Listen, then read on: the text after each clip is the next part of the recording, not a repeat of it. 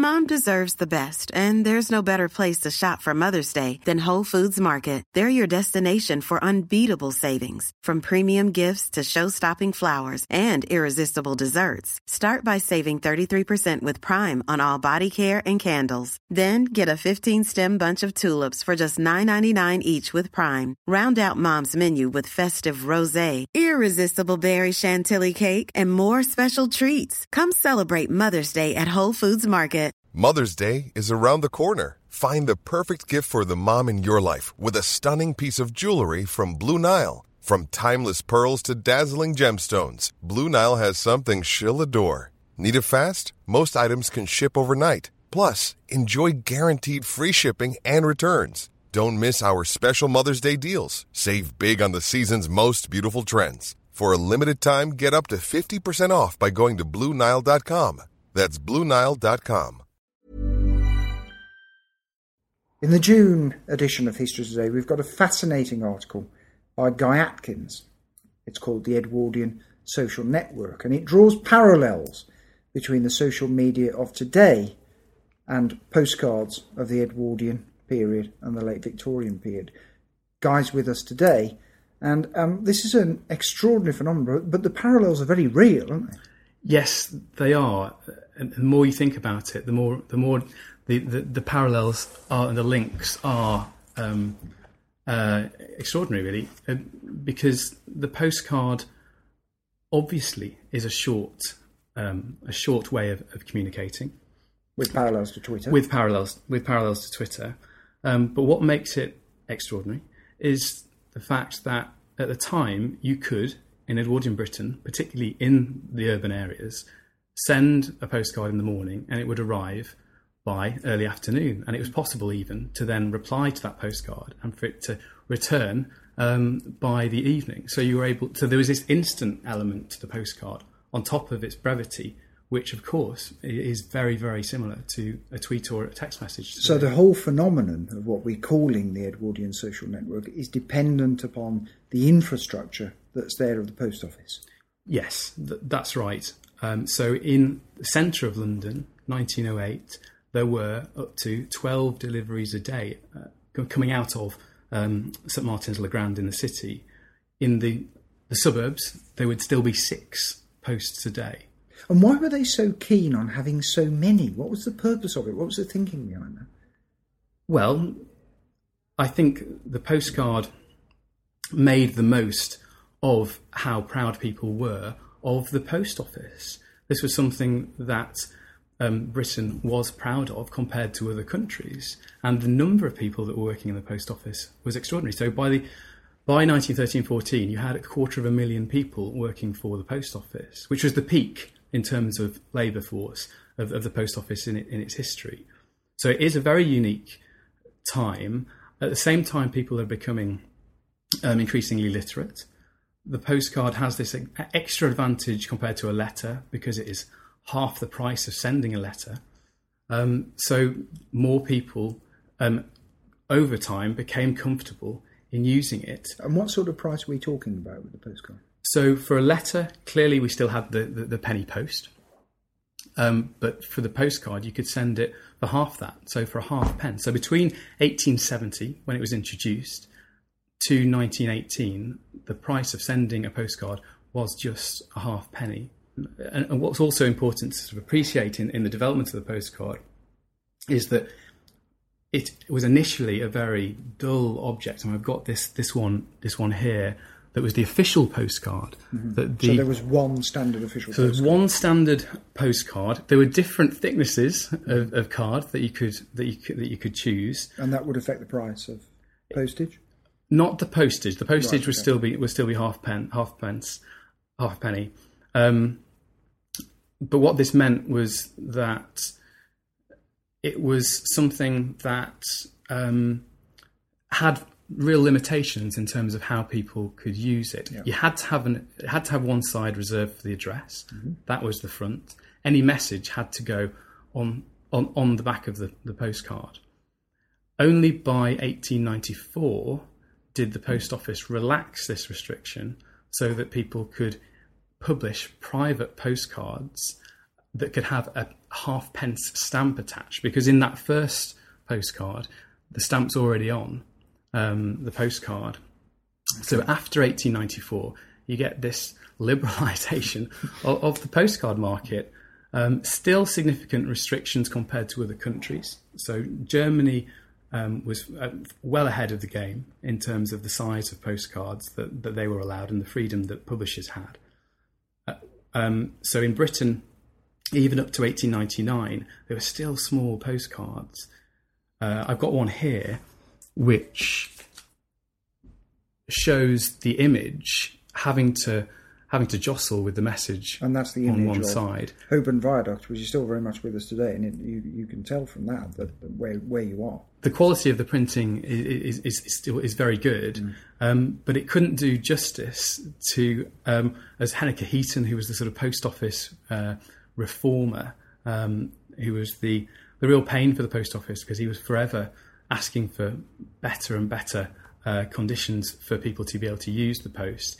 There's a great phrase of his where he said that the postcard that size couldn't do justice to Arundel Castle, to Windermere, so it was the postcard had to get bigger. It was only in 1899 when we reached the stage where we've got the postcard the size that we recognise today. So there was a real aesthetic about this. The promotion of this was an aesthetic one. Very much, and of course, because it was in the because once the private sector were involved, publishers would compete intensively to bring out the most interesting designs, the most collectible items as well. Because as we move into the 20th century, the collecting bug really caught off.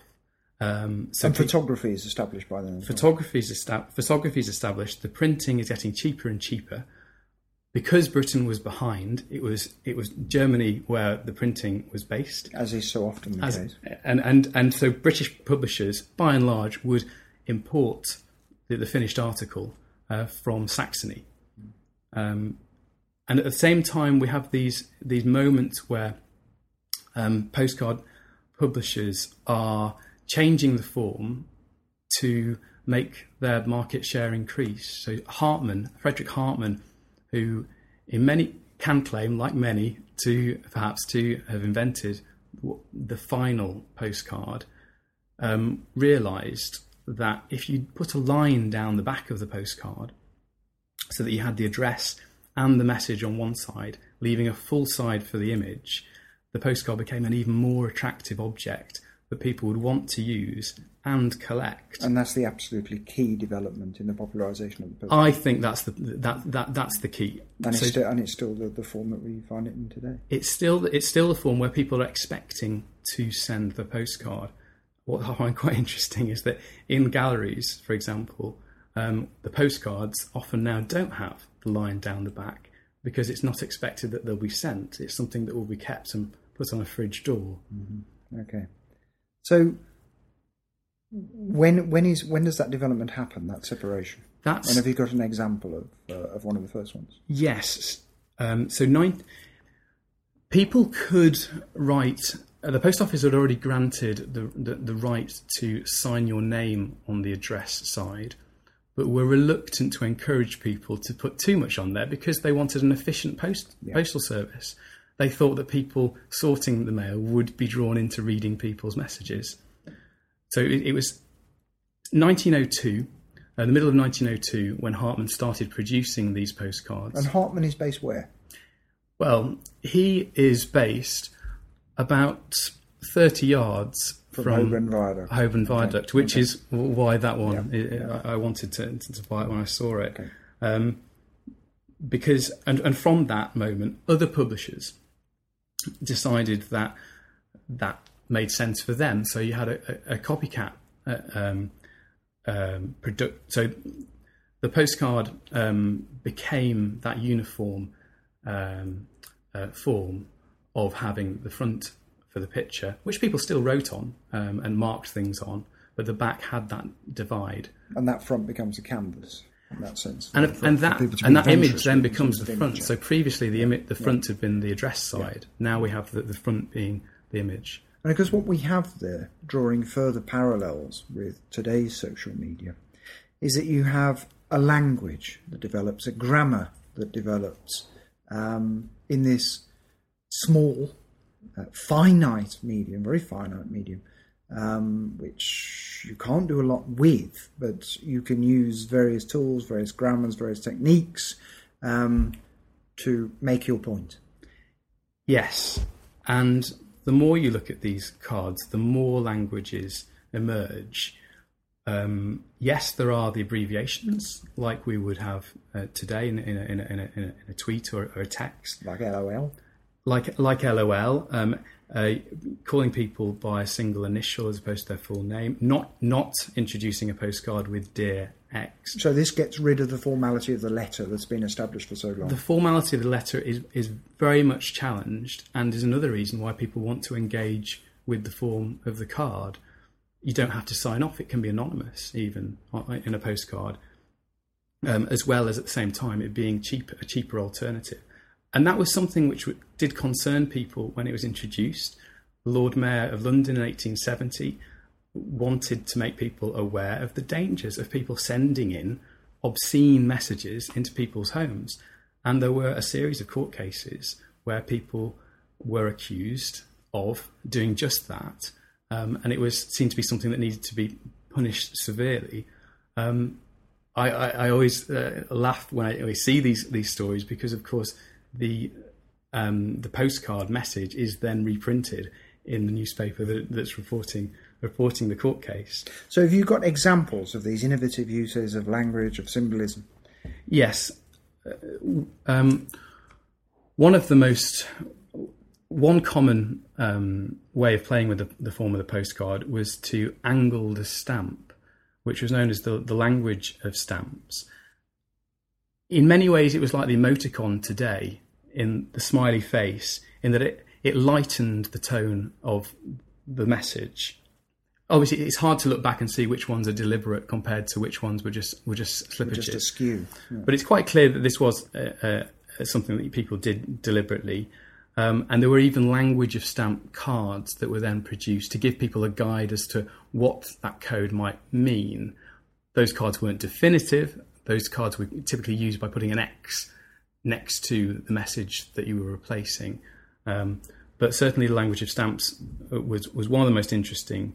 Was one way of playing with the postcard. Another was writing in code as well. So people would take advantage of the cheap postage, enjoy perhaps even trying to avoid the eyes of other people in the household, the postal workers en route, and so would use Morse code, would use shorthand, would use various substitution codes, replacing a letter with a number, mirror writing even. Mm-hmm.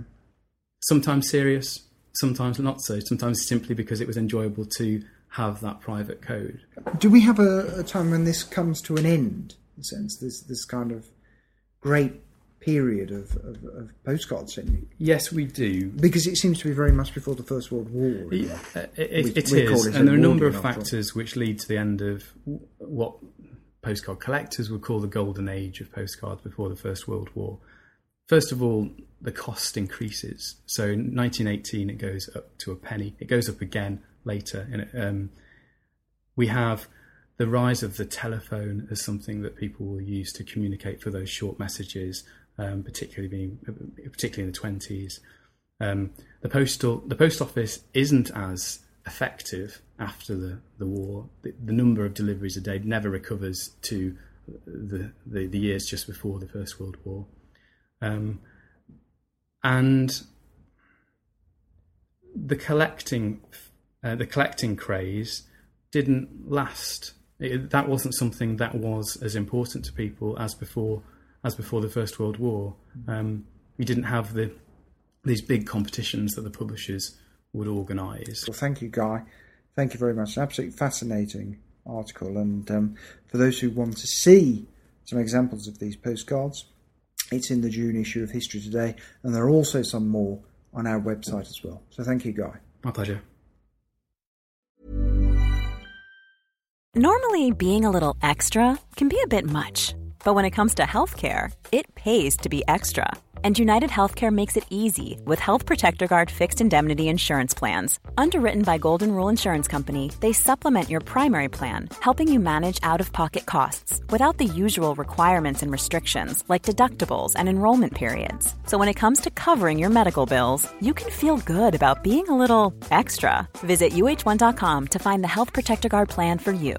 Imagine the softest sheets you've ever felt. Now imagine them getting even softer over time. That's what you'll feel with Boll & Branch's organic cotton sheets. In a recent customer survey, 96% replied that Boll & Branch sheets get softer with every wash. Start getting your best night's sleep in these sheets that get softer and softer for years to come. Try their sheets with a 30-night guarantee. Plus, get 15% off your first order at bollandbranch.com. Code BUTTERY. Exclusions apply. See site for details.